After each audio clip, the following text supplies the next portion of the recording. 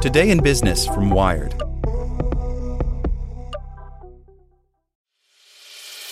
As a longtime foreign correspondent, I've worked in lots of places, but nowhere as important to the world as China. I'm Jane Perlez, former Beijing bureau chief for the New York Times. Join me on my new podcast, Face Off, U.S. versus China, where I'll take you behind the scenes in the tumultuous U.S.-China relationship. Find Face Off wherever you get your podcasts. Want to learn how you can make smarter decisions with your money? Well, I've got the podcast for you. I'm Sean Piles, and I host NerdWallet's Smart Money Podcast. Our show features our team of nerds, personal finance experts in credit cards, banking, investing, and more. And they'll help you make the most of your money while cutting through the clutter and misinformation in today's world of personal finance. You'll get clarity on strategies to help you build your wealth, invest wisely, shop for financial products, and plan for major life events. Listen to NerdWallet's Smart Money Podcast wherever you get your podcasts. Today in Business from Wired. How Chinese netizens swamped China's internet controls. The government regained control of streets and social networks, but citizens protesting zero-COVID policies proved smartphones can help fuel mass action. By Jennifer Conrad. A week ago, demonstrators took to the streets of the northwestern city of Urumqi to protest China's strict zero-COVID policy.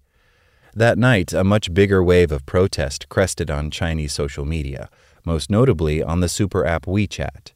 Users shared videos of the demonstrators and songs like Do You Hear the People Sing from Les Miserables, Bob Marley's Get Up, Stand Up, and Patti Smith's Power to the People. In the days that followed, protests spread. A mostly masked crowd in Beijing's Liangmaqiao district held up blank sheets of paper and called for an end to tough COVID policies. Across the city at the elite Tsinghua University, protesters held up printouts of a physics formula known as the Friedmann equation because its namesake sounds like free man.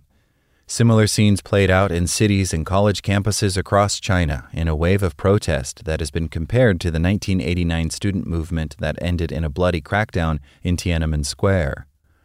Unlike those earlier protests, the demonstrations that have roiled China in the past week were entwined with and spread by smartphones and social media. The country's government has tried to strike a balance between embracing technology and limiting citizens' power to use it to protest or organize, building up wide-ranging powers of censorship and surveillance. But last weekend, the momentum of China's digital-savvy population and their frustration, bravery, and anger seemed to break free of the government's control. It took days for Chinese censors and police to tamp down dissent on the internet and in city streets. By then, images and videos of the protests had spread around the world, and China's citizens had proven that they could maneuver around the Great Firewall and other controls. The mood on WeChat was like nothing I've ever experienced before, says one British national who has lived in Beijing for more than a decade, who asked not to be named to avoid scrutiny from Chinese authorities. There seemed to be a recklessness and excitement in the air as people became bolder and bolder with every post, each new person testing the government's and their own boundaries. He saw posts unlike those he'd seen before on China's tightly controlled internet, like a picture of a Xinjiang official bluntly captioned, "Fuck off." Chinese netizens have built up a sense of what censors will and won't allow, and many know how to skirt some internet controls. But as the protests spread, younger WeChat users seemed to become unconcerned with the consequences of their posts. One tech worker in Guangzhou told Wired, calling on an encrypted app. Like other Chinese nationals quoted, he asked not to be named because of the danger of government attention. More seasoned organizers used encrypted apps like Telegram or shared to Western platforms like Instagram and Twitter to get the word out. The anti-lockdown demonstrations began as unofficial vigils for the victims of a fatal fire in Urumqi, the capital of China's northwestern Xinjiang province. The city had been under COVID lockdown restrictions for more than 100 days, which some observers believed hindered victims trying to escape and slowed emergency responders. Most, if not all, of the victims were members of the Uyghur ethnic minority, which has been subject to a campaign of forced assimilation that sent an estimated 1 million to 2 million people to re-education camps. The tragedy came as frustrations with zero-COVID policies were already starting to spike. Violent confrontations had broken out between workers and security at a Foxconn plant in Zhengzhou that manufactures iPhones. Scott Kennedy of the Center for Strategic and International Studies, a think tank in Washington, D.C., says that when he visited Beijing and Shanghai in September and October, it was clear that the people had grown weary of measures like regular PCR testing, scanning QR health codes to go anywhere, and the constant specter of a fresh lockdown. I'm not surprised that things have boiled over, Kennedy says. The government in early November signaled some restrictions would soon loosen, but the Urumqi fire and news that COVID cases were rising again, he says, pushed people over the edge. Like people around the world, Chinese citizens tired of lockdowns turned to their phones to express their anger. Their familiarity with censorship and how to avoid it helped propel the protests and also helped provide inspiration for what might become their enduring symbol. Protesters held aloft white sheets of paper and posted white squares online, a motif seen by many as at least in part a reference to censorship. White is also the color of mourning in China, and the protests are being called the A4 Revolution, or White Paper Revolution.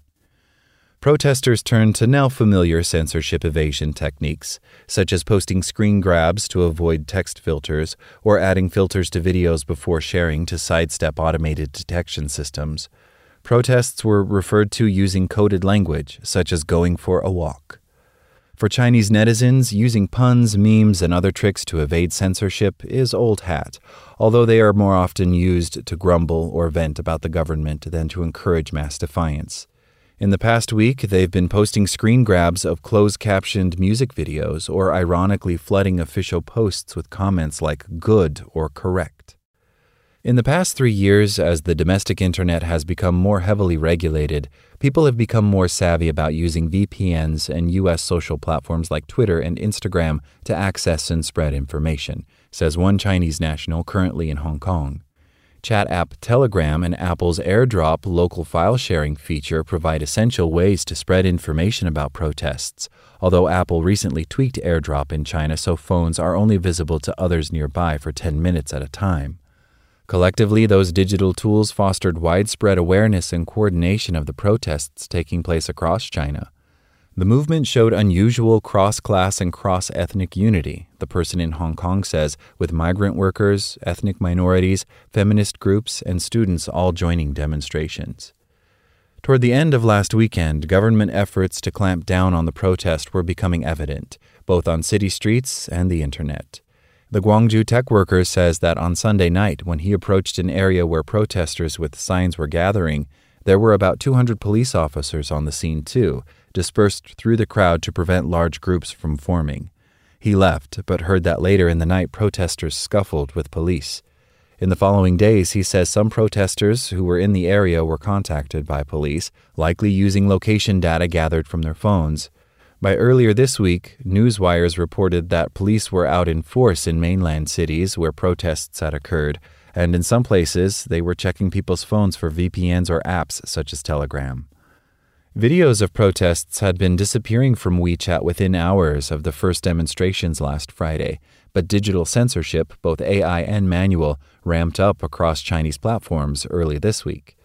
The Cyberspace Administration of China ordered platforms and search engines to monitor content related to the demonstrations and remove information about how to use VPNs, sources told the Wall Street Journal.